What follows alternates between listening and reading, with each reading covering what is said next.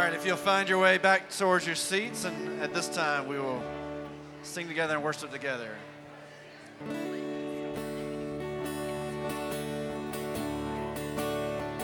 How great the chasm that lay between us, how high the mountain I could not climb. In desperation I turned to heaven and spoke your name into the night. Then through the darkness, your loving kindness tore through the shadows of my soul. The work is finished, the end is written. Jesus Christ, my living hope. Who could imagine so great a mercy? What heart could fathom such boundless grace? The God of ages stepped down from glory to wear my sin and bear my shame. The cross has spoken, I am forgiven. The King of Kings calls me his own. Beautiful Savior, I'm yours forever. Jesus Christ, my living hope. Oh, hallelujah. Praise the one who set me free. Hallelujah. Death has lost his grip on me. You have broken every chain. There's salvation in your name. Jesus Christ, my living hope. Then came the morning that sealed the promise.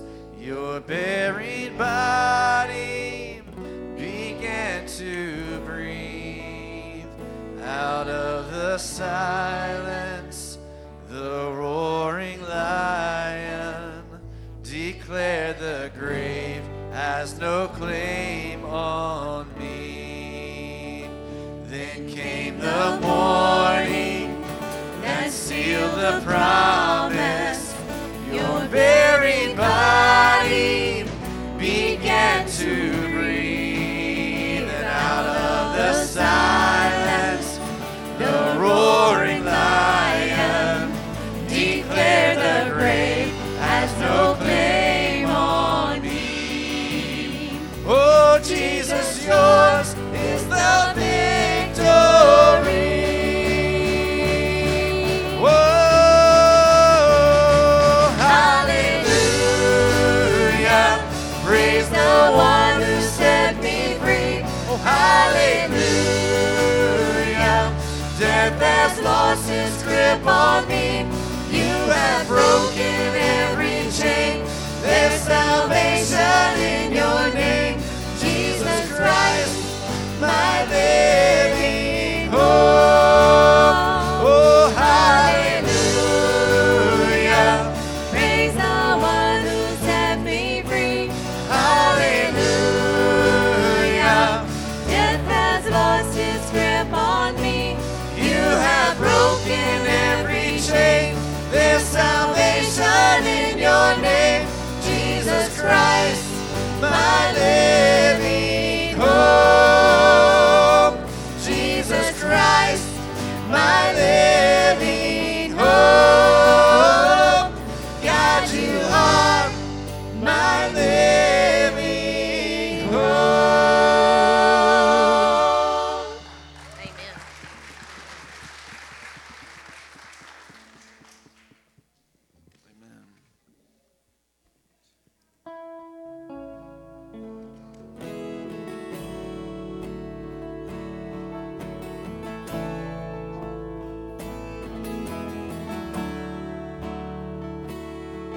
were creation suddenly articulate, with 1,000 tongues to lift one cry. Then from north to south and east to west, we'd hear Christ be magnified.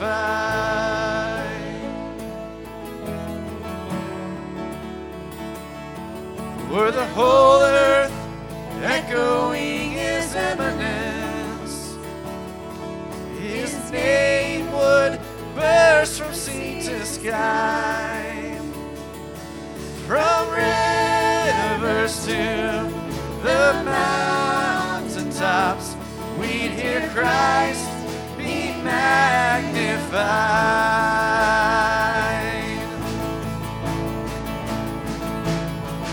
And oh, Christ be magnified, and let His praise arise. Christ be magnified in me. And oh, Christ be magnified from the altar of my life. Christ be magnified in me.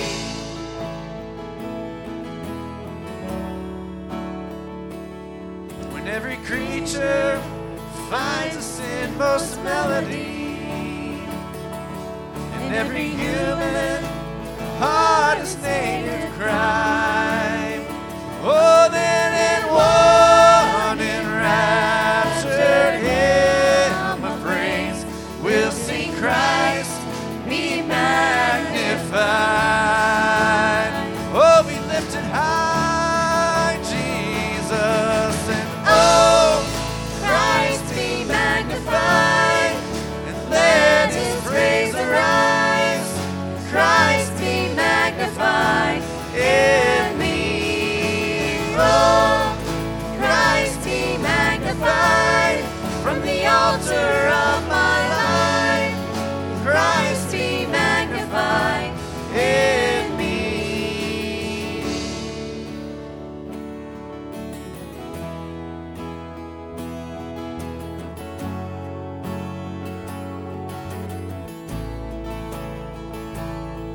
And I won't bow to idols. I'll stand strong and worship you. And if it puts me in the fire, I'll rejoice 'cause you're there too. And I won't be formed by feelings. I hold fast to what is true. If the cross brings transformation, then I'll be crucified with you. 'Cause death is just the doorway into resurrection life. And if I join you in your suffering, then I'll join you when you rise. And when you return in glory with all the angels and the saints, my heart will still be singing, and my soul will be the same. Oh, Christ be magnified, let His praise arise. Christ be magnified in me. Oh, Christ be magnified from the altar of my life. Christ be magnified in me. Oh, Christ be magnified, let His praise arise. Christ be magnified in me. Oh, Christ be magnified from the altar of my life. Christ be magnified in me.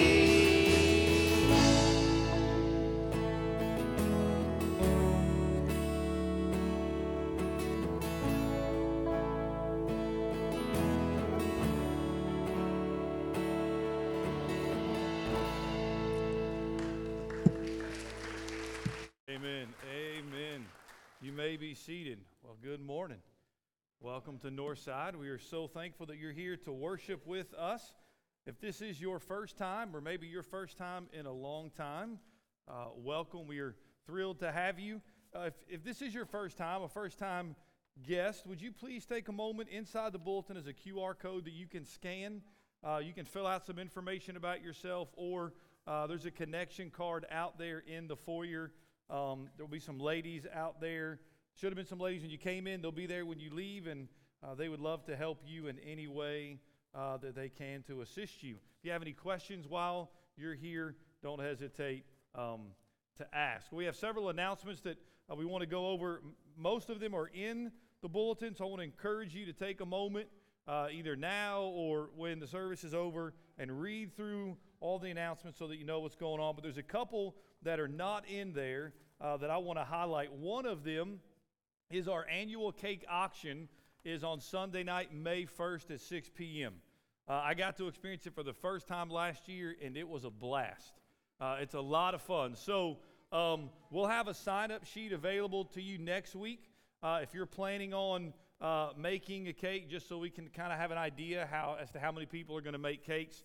This is a fundraiser that we do every year to help our kids who are going to Central Kid, and then our students who are going to Snowbird. And your students will be getting more information in Sunday school and with the youth about that.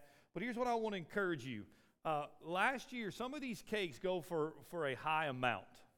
We're talking over $100. And some of you, right, you can't at this point spend $100 on a cake. And so you're like, well, is there really any point in coming? And I would say yes, because what I realized last year is there's a lot of small items that people will bring that you can buy for $1, $5, and all of that money adds up and it makes a difference. So even if you think, well, I can't spend a lot of money, I promise you will come, you will laugh, you will have fun, and if all you spend is $10, it'll be worth your night. It'll mean something to our students and our kids. So May 1st, 6 p.m. that Sunday night, you want to be here. Then there's another announcement I want to mention. This will be in the bulletin next week, but ladies, we want you to put this on your calendars. It's Friday, May 13th. It is Friday the 13th at 6 p.m. And the men are planning a night for you ladies. So this is a women's event. We have a guest speaker coming. Her name is Susan Heck. And again, all this will be in the bulletin next year. But she's been speaking for over 40 years. And so we're going to bring her in. We're going to provide food for you. Ladies, you don't have to do a thing. You just show up. And you just get to hear the Word of God taught. You get to build relationships with one another. There's a sign-up sheet out there, so please sign up. If you've been in the women's bathroom, you've already seen some information flyers. They're going to be all around. So please sign up and be a part of that special night. I want to take a couple minutes, and I want us to focus in on our Annie Armstrong Easter offering. So we had some technical difficulties this morning. We had some last week. Our main board went shot, and so Tripp was here last week, and he put in a smaller board and not as many channels. And so this morning, what we could figure out, it was either we show you the Annie Armstrong offering or the choir can sing with the CD. It was either or. We couldn't do both. We couldn't figure it out. And so we're going to let the choir sing with the CD. So because of that, I don't have a video for you this morning. But that doesn't mean we can't spend some time praying for our missionaries. And so, Annie Armstrong Easter offering, you see in the bulletin, our goal is $6,500. To this point, we've only raised $2,660. So if you haven't given yet, I want to encourage you to give generously, sacrificially. This makes a difference here in North America. As we talked about last week, right? The world, the nations have come to America. A lot of unlost people who really have never heard the name of Jesus. I've shared this before. When I went to Japan, I met an 18-year-old named Hideki who had never heard the name of Jesus till he came to the States in college, the University of Oklahoma. 18 years old before he ever heard the name of Jesus. So those people are coming to the States having never heard the gospel, having never heard of Jesus. And so we're sending missionaries all across North America to tell them about Jesus. So we want to take a moment, spend some time in prayer. So you do that right where you are. Pray for our North American missions. Pray how you can give. And then do that. Envelopes are there in the pew. If you don't want to use an envelope, just write on your check. Make it out to Northside, but write for Annie Armstrong in the memo. So spend some time in prayer, then I'll pray for us.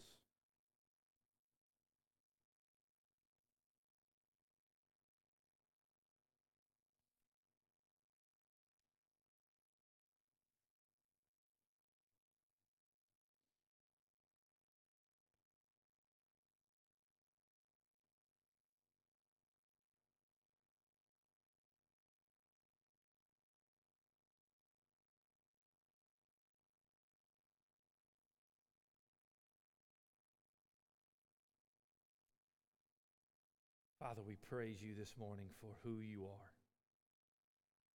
It's been good already today to be able to sing praise, to lift up, sing about the living hope that we have, that it's our desire that Christ will be magnified. We'll continue to sing in just a minute about the blood of Jesus. We thank you for that.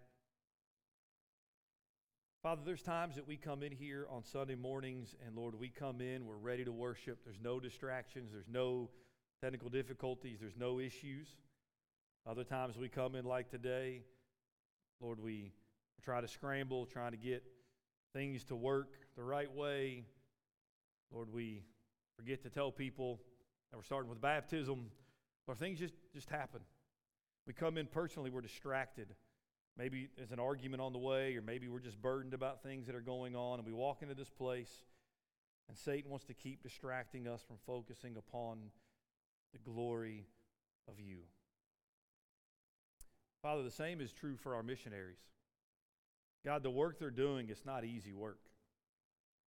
There are times in their life as they're full-time missionaries that things are going better than others, where they're seeing people come to faith in Jesus, they're seeing their church plant grow and thrive, and then there are other times where they just see and feel the spiritual attack of Satan. And they're discouraged because maybe they don't see people responding in the way that they hope that they would. Father, we pray for them. We pray, God, whether they find themselves on the mountain or in the valley, that they would continue to preach the gospel of Jesus Christ. And that, God, you would allow them, that you would be generous and gracious, and you would allow them to see, God, that you indeed are working for your glory and for their good. People need the Lord. And there are lost people all around us. So, God, open our eyes. Soften our hearts. Give us a heart and a love for them. We might see them one to Jesus.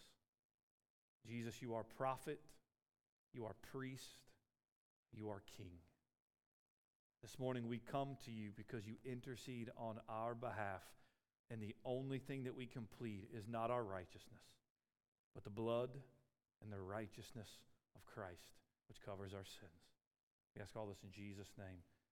Amen. Would you stand? Let's continue to worship together.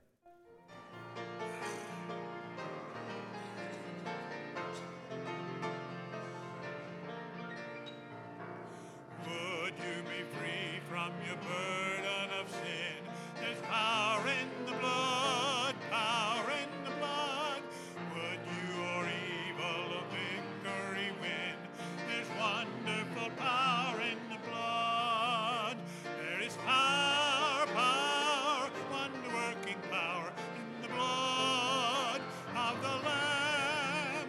There is power, power, wonder-working power in the precious blood of the Lamb. Would you be free from your passion and pride?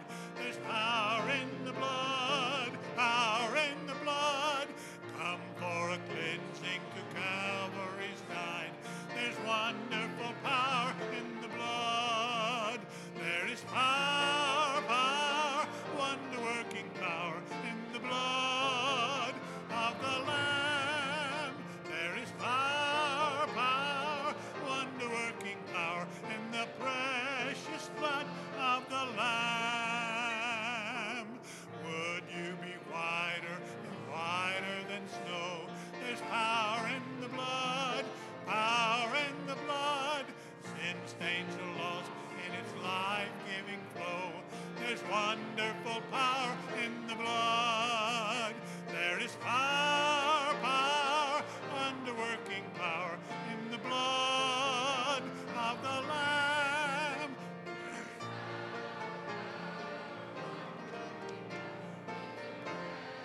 Blood of the Lamb. Would you do service for Jesus your King? There's power in the blood, power in the blood.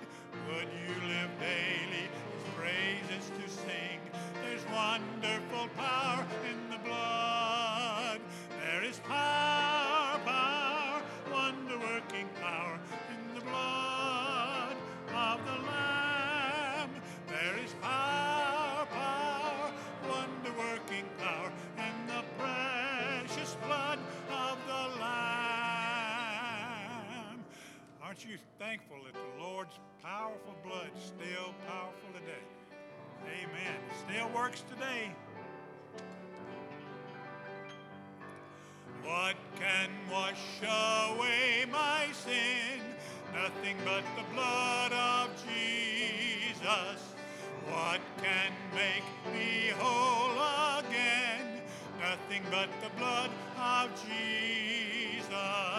Oh, precious is the flow that makes me white as snow. No other fount I know, nothing but the blood of Jesus. For my pardon, this I see, nothing but the blood of Jesus. For my cleansing, this my plea, nothing but the blood of Jesus. Oh, precious is the flow that makes me white as snow. No other fount I know, nothing but the blood of Jesus. Nothing can for sin atone, nothing but the blood of Jesus. Not of good that I have done, nothing but the blood of Jesus. Oh, precious is the flow that makes me white as snow. No other fount I know, nothing but the blood of Jesus. This is all my hope and peace, nothing but the blood of Jesus. This is all my righteousness, nothing but the blood of Jesus. Oh, precious is the flow that makes me white as snow. No other fount I know, nothing but the blood of Jesus. Thank you. You may be seated.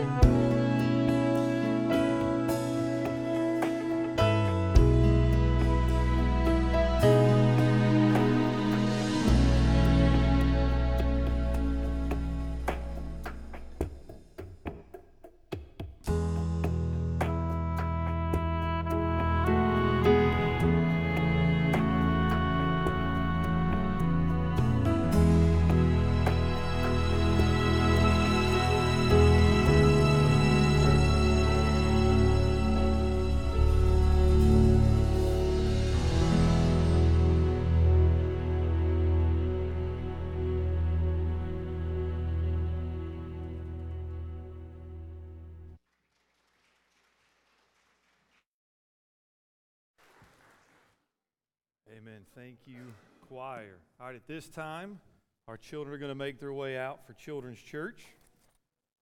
So our pre-K up through second grade. Everyone else, if you'll take your Bible and turn to Ephesians chapter 5.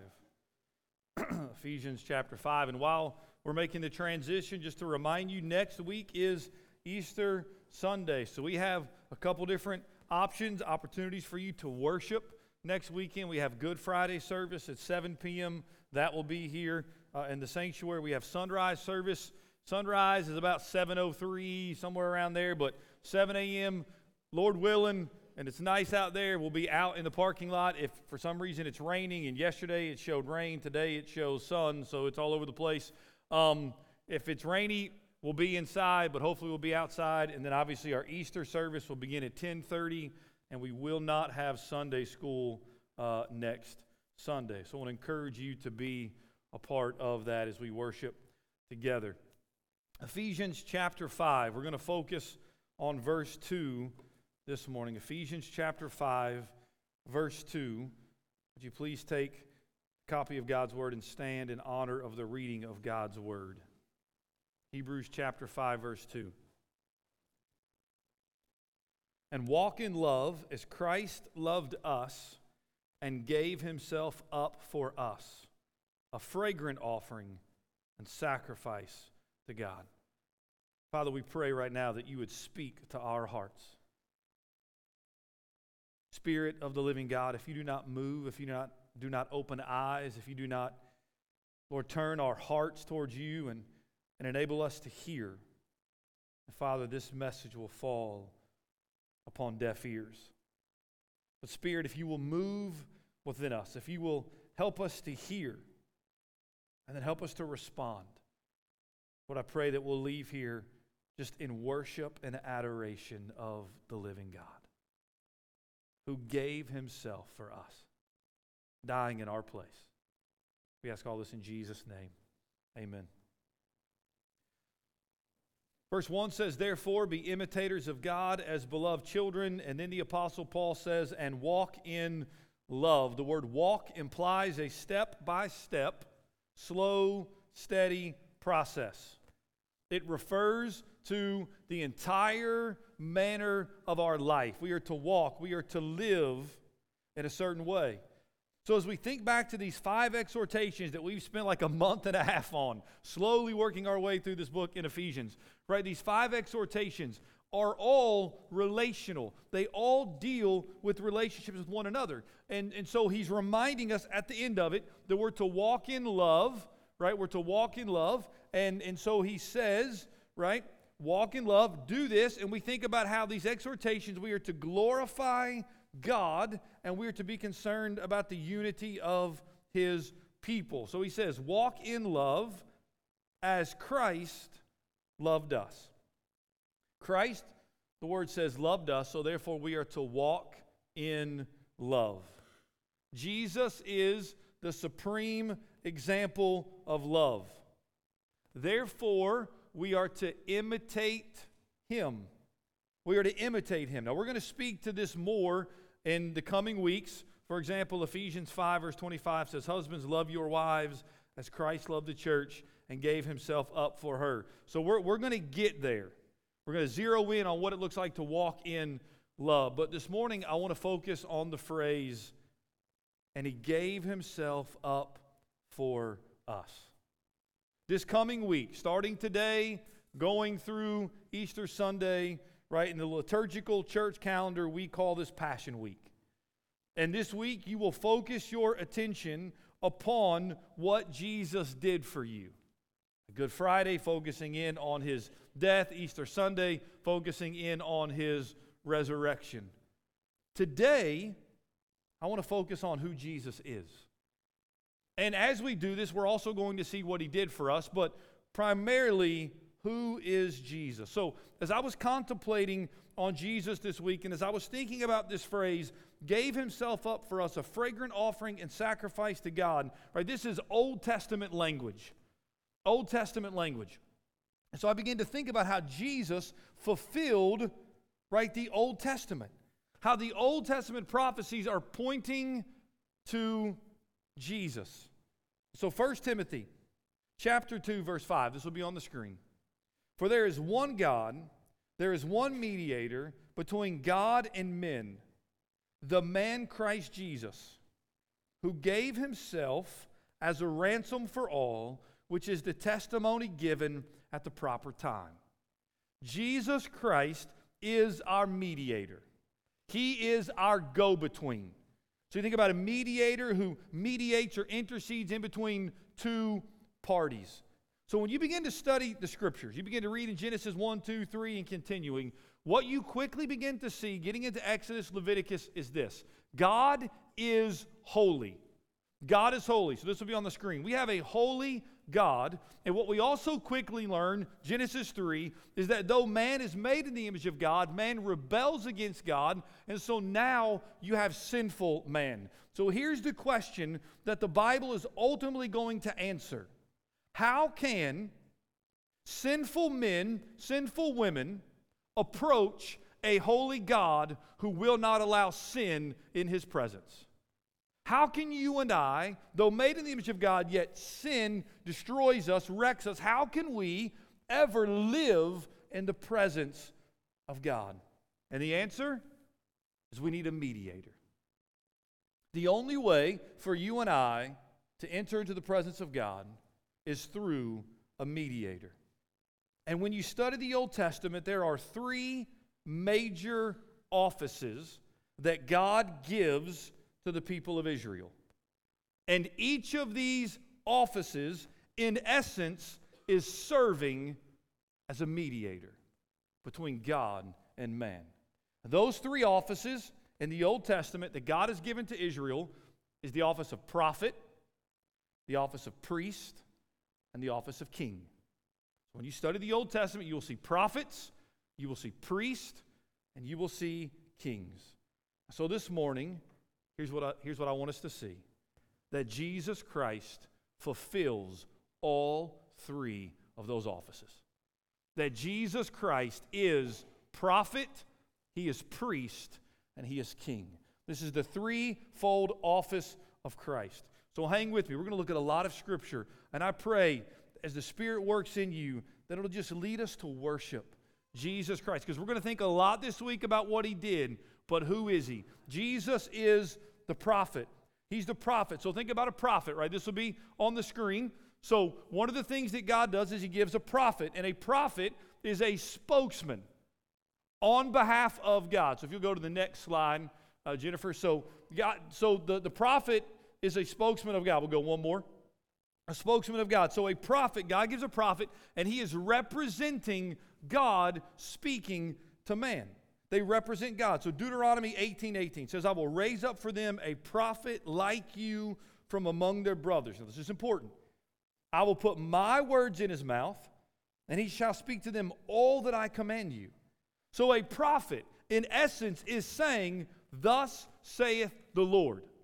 A prophet does not say, hey, this is what I think. This is what I'm declaring to you. A prophet sent by God, raised up by God, representing God, is saying, God has spoken to me, he's given me a word, and this is what he has said. Thus saith the Lord. Now, as you study the Old Testament, you will find many faithful prophets, but you will also find false prophets.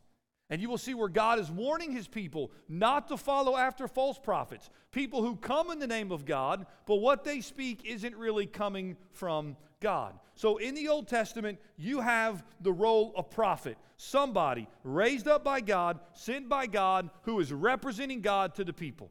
So when you come to the New Testament and you begin to see Jesus, you begin to see that Jesus is a prophet. Now he's far more than just a prophet, but he is a prophet. He's a better prophet. He's a true prophet. He's a faithful prophet. So here comes the scripture. John chapter 1, verse 1. In the beginning was the Word. The Word was with God, and the Word was what? God. Not a God. He was God. Jesus, the Logos, is God. He is the Word. Hebrews chapter 1. Long ago, at many times and in many ways, God spoke to our fathers by the what? Prophets. God speaks to the people by the prophets. But in these last days, he has spoken to us by his what? Son. By his Son. John chapter 12, verse 49. For I have not spoken on my own authority. This is Jesus. But the Father who sent me has himself given me a commandment, what to say and what to speak. Jesus is God, right? The Word has become flesh and has dwelt among us, and Jesus as God is speaking what God would say. You consider the Sermon on the Mount. This isn't on the screen, but you consider the Sermon on the Mount. What you read a lot in the Sermon on the Mount is Jesus say this: you heard it said, but I say to you. Not you heard it said, thus saith the Lord. No, you heard it said, but now I say to you. Jesus can say that because he is God. He is God in the flesh. He is our prophet. You think about the Passion Week. You think about this week, the last days of Jesus prior to his crucifixion. Part of what a prophet did is foretelling. They would make prophecies that were to come true in the future. That's what Jesus does during his final days. He makes certain prophecies. For example, he predicts his death and resurrection. He predicts that Judas will betray him. He predicts that Peter will deny him. Jesus, as God, prophet, knows what's going to happen. But what he also does is forthtelling. A major part of a prophet's job was simply to tell the word of God. And you see Jesus doing this. You get into John 15, 16, 17. All of that teaching, when he begins to talk about the Holy Spirit, is taking place during Passion Week. He is teaching his disciples. He is preparing them for the coming Holy Spirit, the promised Holy Spirit who will be poured out upon him. I think there's one more. Luke 24, 27 says this. This is after the resurrection of Jesus. And beginning with Moses and all the prophets, he interpreted to them in all the scriptures the things concerning himself. Here's what Jesus is saying. Everything that you read about in the Old Testament is ultimately pointing to me. All the sacrifices, all the prophets, all the priests, all the kings, they're ultimately pointing to me. I am fulfilling all of that. Jesus is a prophet. Jesus, as God, has come to us, and he says to us, this is who I am, so that we can know who God is. And it's been recorded and written and preserved for us through the Holy Spirit in the Word of God, so that we can know who God is. He is our prophet. But secondly, and this is where we'll zero in on Ephesians 5, he is our priest. In the Old Testament, prophets were the spokesman for God. But priest did the exact opposite. So if we go to the next slide, you see holy God, sinful man, one more. You see priest was a spokesman for the people.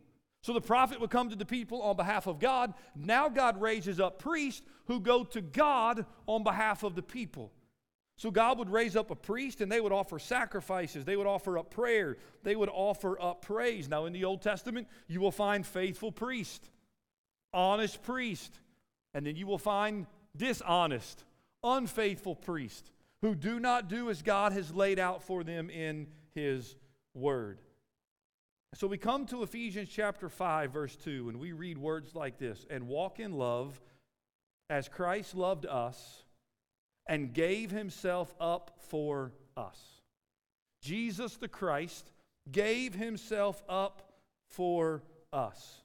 Jesus is our great high priest. He's our great high priest. If you have your Bibles, I want you to go to Hebrews. We're going to look at several verses in Hebrews here over the next couple minutes. Hebrews chapter 5. We're going to start there. And we're going to see that Jesus is our high priest. Hebrews chapter 5, and stick with me. Hebrews chapter 5, verse 1. For every high priest chosen from among men is appointed to act on behalf of who? Men in relation to God. That was the role of the priest. You drop down to verse 5.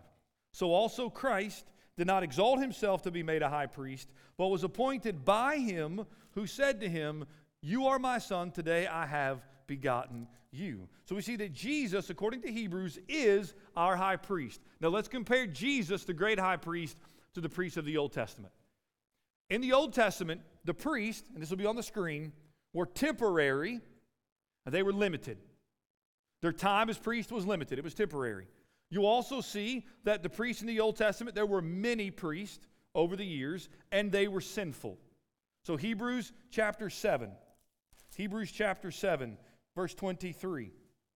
speaks about the priests of the Old Testament. The former priests were many in number. Why? Because they were prevented by death from continuing in office. Not shocking, they would die, just like people die today. And when they died, you needed another priest to step in their place, and they too eventually would die. Verse 27, he, about Jesus, has no need like those high priests to offer sacrifices daily. They had to offer them daily, and look what it says. First, for his own sins. So the priests of the Old Testament, when they would offer up these sacrifices, had to offer up sacrifice for their own sins. Why? Because they were sinful. They were sinful. The sacrifices of the Old Testament were offered on behalf of the people. They were daily. They were ongoing. They would offer up animal sacrifices, right? And it would culminate in the Day of Atonement. One day, the high priest would go into the Holy of Holies. One day a year, the Day of Atonement. Now you come to the New Testament, and it says Jesus has been appointed a priest. Now Jesus and his priesthood is vastly different than the priests in the Old Testament. For Jesus is permanent and he is eternal. Hebrews 7:24. But he, Jesus, holds his priesthood permanently because he continues forever.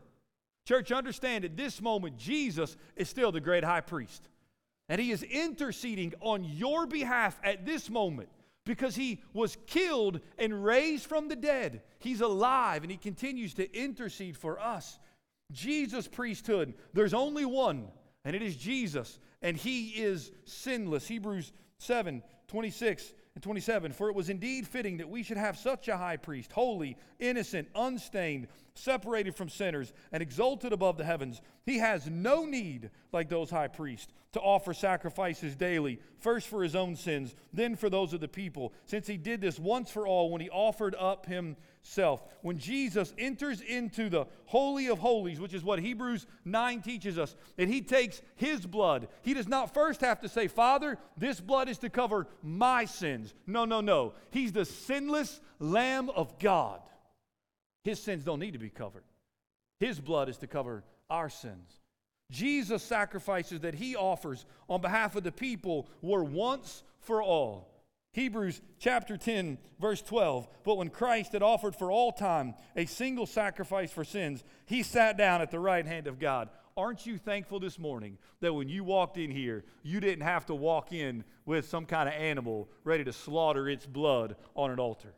To give it over to me where I would have to do that. No, it says Jesus once for all offered up the sacrifice, and I love this. He sat down at the right hand of God. There's things you remember. There's things you remember hearing. And I remember hearing a preacher say one time, when Jesus sat down, not because he was tired, but because he was finished. Amen? The work is done. It was once for all. His body was given up. There's no more sacrificing Jesus on the cross. He laid down his life. He offered himself. Major difference between Jesus and the priests of the Old Testament. See, Hebrews 10:4 tells us, for it is impossible for the blood of bulls and goats to take away sins. You realize, as you think back to the Old Testament, all those sacrifices they offered up really could never take away the sins of the people. So why were they doing it? Well, ultimately, it's because it's pointing to Jesus Christ. That priest, as the mediator, offering up this blood so there could be forgiveness of sins, but ultimately the forgiveness of their sins was pointing towards Jesus coming to forgive them. He offered himself. Hebrews chapter 9, verse 26 says, but as it is, he appeared once for all as the end of the ages to put away sin by the sacrifices of himself. He gave up his life. He sacrificed himself, and it is an eternal propitiation. It's an eternal propitiation. He entered once for all, Hebrews 9, into the holy places, not by means of the blood of goats and calves, but by means of his own blood, thus securing an eternal redemption. So let's talk a little doctrine for a moment, because it's really important that you and I get this right. There's a doctrine, and it's going to be on the screen because it's some big words. It is called penal substitutionary atonement. penal substitutionary atonement. Some of you, this is like the 50th time you've heard this. For some of you, it's the first time. You're like, what are you talking about? What does this mean? It's very important that we understand this. Let's start with the word atonement. When we use the word atonement, what do we mean? It's the work Christ did in his life and death to purchase our salvation. So when we talk about atonement, we are talking about what Jesus Christ did in his sinless life, in his sacrificial death on the cross, so that you and I could have atonement, so that we could be forgiven, so that he could purchase our salvation, so we could spend an eternity with him. Right? How does sinful people live in the presence of a holy God? The answer is through atonement. Jesus has atoned for our sins. But that atonement is penal. What do we mean by that? We mean that Jesus' sacrifice paid the just penalty for our sin. See, some people, when they think about the atonement, there's all sorts of theories. Some people think the reason Jesus died was to go before Satan and to say, Satan, now release these people. I've given my life, you must release them. That's not why Jesus died. Yes, in Jesus' death, Satan no longer has power over us. But if that's what you believe Jesus died for, was so Satan would have to release us, you're giving Satan way too much power. The reason Jesus died is because a just penalty was required for sin, for the wrath of God to be satisfied. The choir just sang about it. He took my place, right? He had to pay the penalty for sin. God's wrath had to be met. See, here's the reality. It's not, well, Jesus could have died or he could not have died. Either it could have gone either way. No, it's either Jesus dies or you die. Somebody's got to pay the penalty. The penalty has to be paid because God is holy and righteous and just. He can't turn the other way. Somebody's got to pay that penalty. So it's penal and it's substitutionary, meaning Jesus took my place. And it was voluntary, because Jesus says, Paul says, the Word of God says, and Christ loved us and gave himself up for us. He gave himself up. It wasn't taken from him. He voluntarily did it. He gave up his life for you. He died in your place. So here's the reality. You're going to stand before God one day. Every single one of us. And when you stand there, your sin has to be paid for. Your sin, you're going to have to give an account for it. So either you can stand there and you can plead your own good deeds and your own good works, and you can take a shot and see how that works out for you. I can tell you it's not going to work too well, because he's holy and you aren't.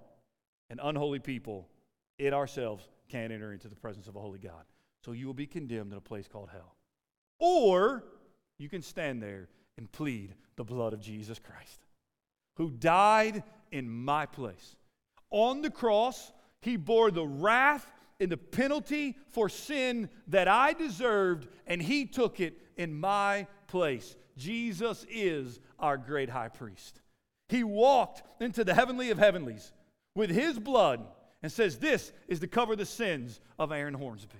And he continues at this very moment to intercede for Aaron Hornsby, pleading on my behalf. He is our priest, and he laid down, he gave himself up for us, but also Jesus is the king. He's the king. In the Old Testament, the kings ruled over God's people as God's representatives. They ruled over God's people as God's representatives. So if you go a couple slides there, Jennifer, one more, there we go. Right, so you have a king. So God would raise up kings, right? You think of Saul, you think of David, you think of Solomon. Again, some of these kings, as you read 1 Kings, 2 Kings, right? Some of these kings were godly kings, representing God faithfully, representing his word faithfully. Some of them, not so much.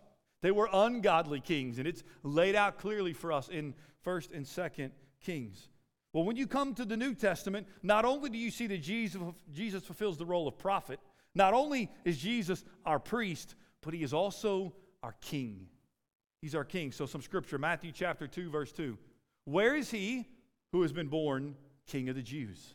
But they understood he's king, King of the Jews. Matthew chapter 4, verse 17. From that time, Jesus began to preach, saying, repent, for the kingdom of heaven is at hand. The kingdom of heaven is at hand. Today, right, in the liturgical church calendar, we recognize today, we declare today to be Palm Sunday. What happens on Palm Sunday?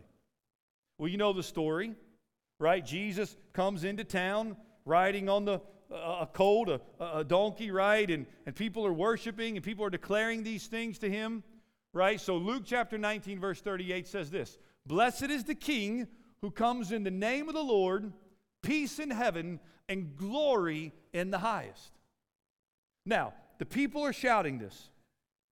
And the religious leaders tell Jesus, hey, rebuke your disciples. Now, if Jesus was not king, he would have rebuked his disciples. But here's the thing. Jesus doesn't do anything by accident. It's interesting, when you read the New Testament, other than Jesus traveling in boat, from our understanding, every time in Scripture, he's walking. Except on this day.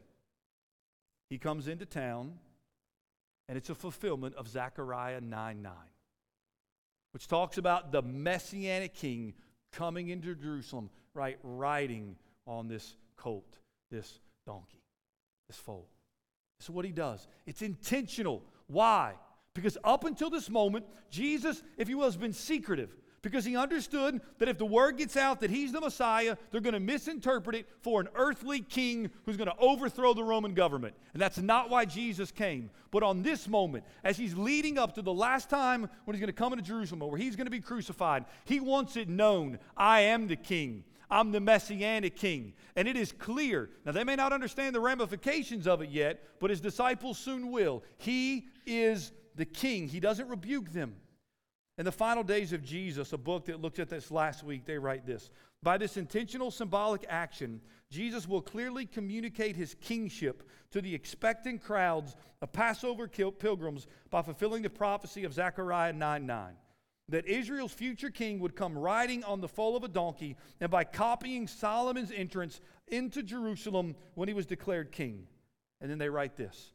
Up to this point in Jesus' ministry, he could still have managed to live a long, happy, peaceful life. But his actions on Sunday set in motion a series of events that could result only in either his overthrow of the Romans and the current religious establishment or his brutal death. They understood what Jesus was doing, and he had to die because only Caesar could be king, not Jesus. But in fact, we know Jesus is king. Because in John 18:36, Jesus says to Pilate, my kingdom is not of this world. Notice what he says, my kingdom. He's got a kingdom. He's a king, it's just not of this world. Ephesians chapter 1, 20 through 22.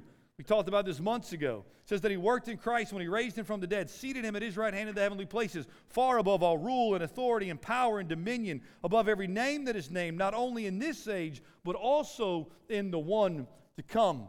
Revelation 19:6 says, hallelujah, for the Lord our God Almighty reigns. Church, Jesus is King of kings and Lord of lords. Amen? And he is on the throne. He is prophet. He is priest. And he is king. Notice once again Ephesians 5 as we begin to wrap this up. Ephesians 5 verse 2 says, and walk in love as Christ loved us and gave himself. The eternal God in the flesh gave himself up for us. Now, contrast that with Ephesians 4 verse 19 where it says they have become callous and have given themselves up to sensuality, greedy to practice every kind of purity. This morning I say to you that Jesus, the Christ, the Son of the living God, has given himself up for you. What are you going to give yourself up to? Are you going to give yourself up to sensuality and immorality and sexuality, or are you going to give yourself to Christ? What are you going to give yourself to? Because notice what it says, Ephesians 5 verse 2, he gave himself up for us a fragrant offering and a sacrifice to God. The beginning of Leviticus, we read of 5 offerings that are given by God. The first 3 offerings are voluntary. The last 2 are mandatory.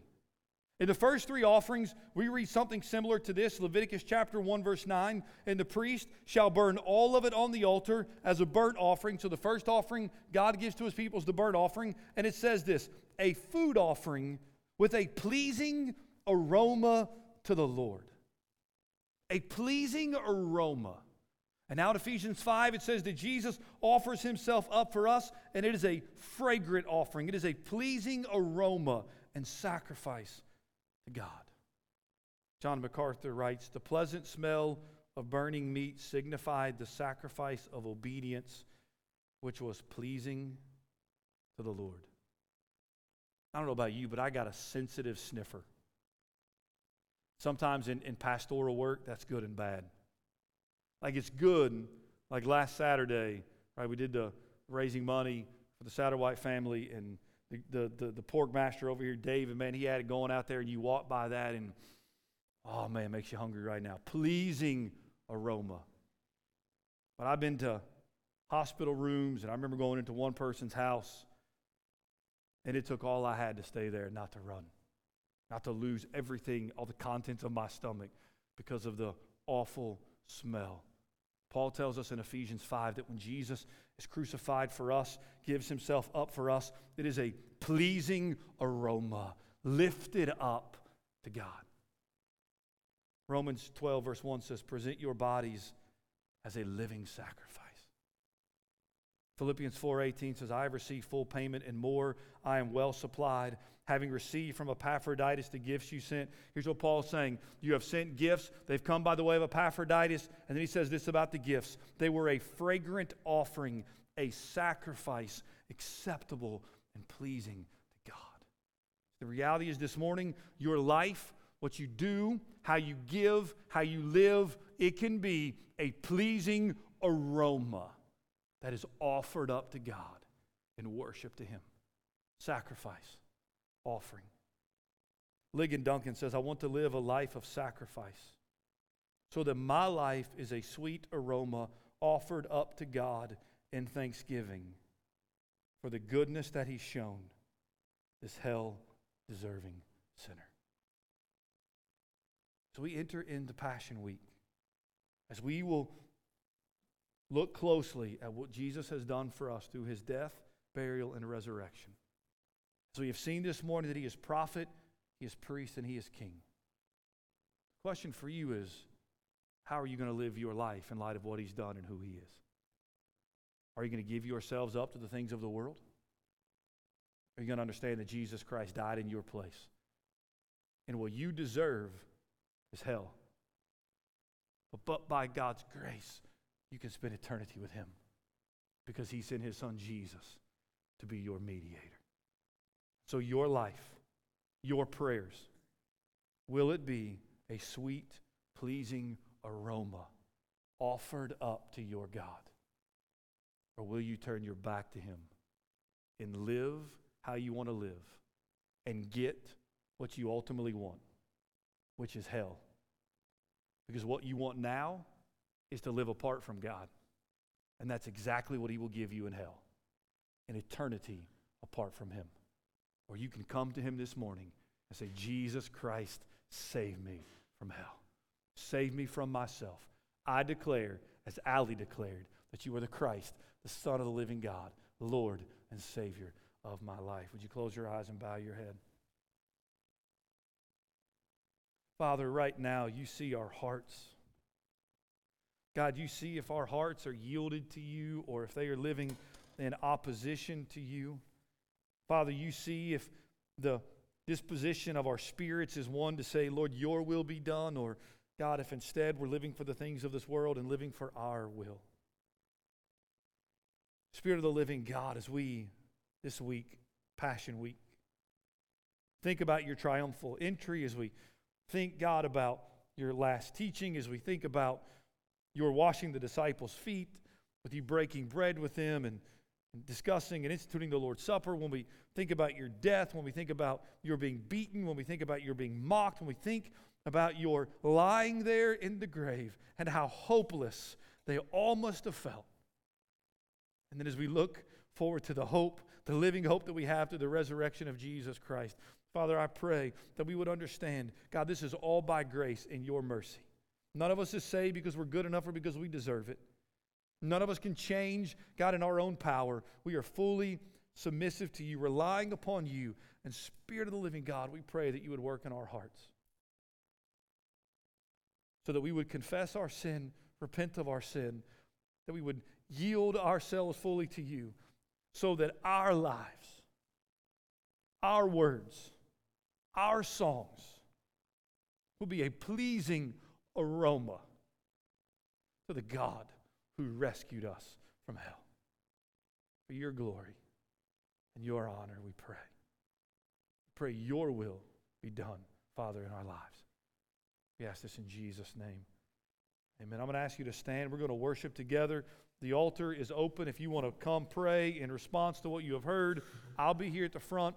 If you need to talk, if you need me to pray with you in any way, I'll be here at the front available for that. Let's sing together.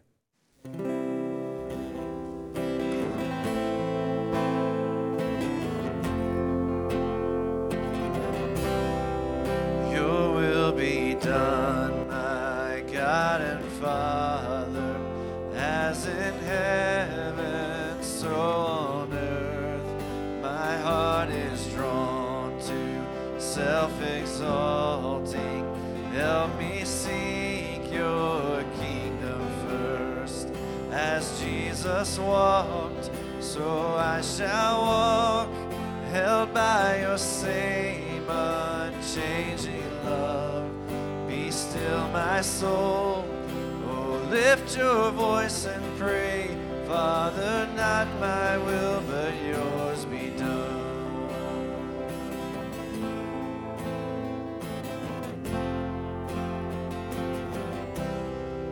How in that garden he persisted, I may never fully know the fearful weight of true obedience. It was held by him alone. What wondrous faith to bear that cross, to bear my sin. What wondrous love. My hope was sure when there my Savior prayed, Father, not my will, but yours be done.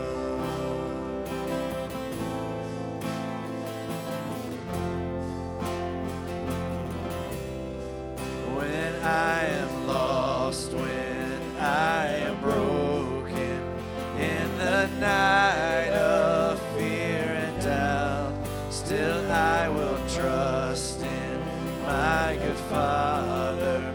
Yes, to one great King I bow. As Jesus rose, so I shall rise in ransom glory at the throne. My heart restored, with all your saints I sing, Father, not my will, but yours be done.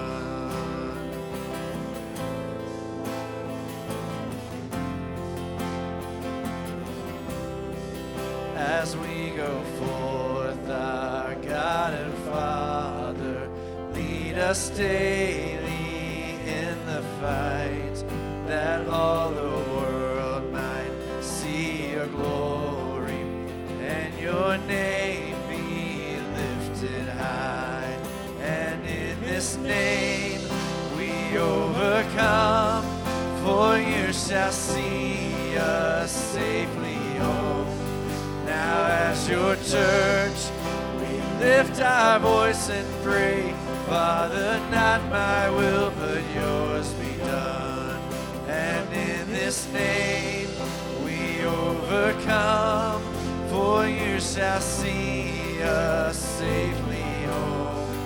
Now as your church we lift our voice and pray, Father, not my will, but yours be done.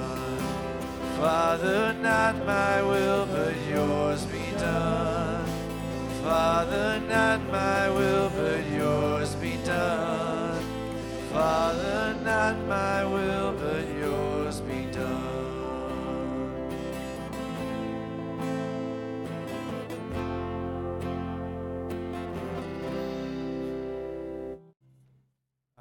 remain standing. Just two quick announcements. Again, please read the bulletin, but we do have a ministry leaders meeting today at 3:45. We're going to meet in the education building in one of those rooms, and then we have our kids, those going to kids camp meeting today as well at 4:30. You're going to meet in the sanctuary. So if you're going to camp, kids, please come to that meeting, preferably you and your parents. Well, hopefully your parents will come as well. All right, Paul is the deacon of the week, so he's going to come and close us with a word of prayer. And we pray that you will join us next week for our Easter worship, and then come back tonight as well as we do our activities. Lord, thank you for this chance to come and worship you in this house and learn from Aaron's words about how you're a prophet, priest, and king. Thank you for the joy of watching Allie come and give her life to you. Pray that we all remember what it was like when we all did the same thing. In Jesus' name we pray. Amen.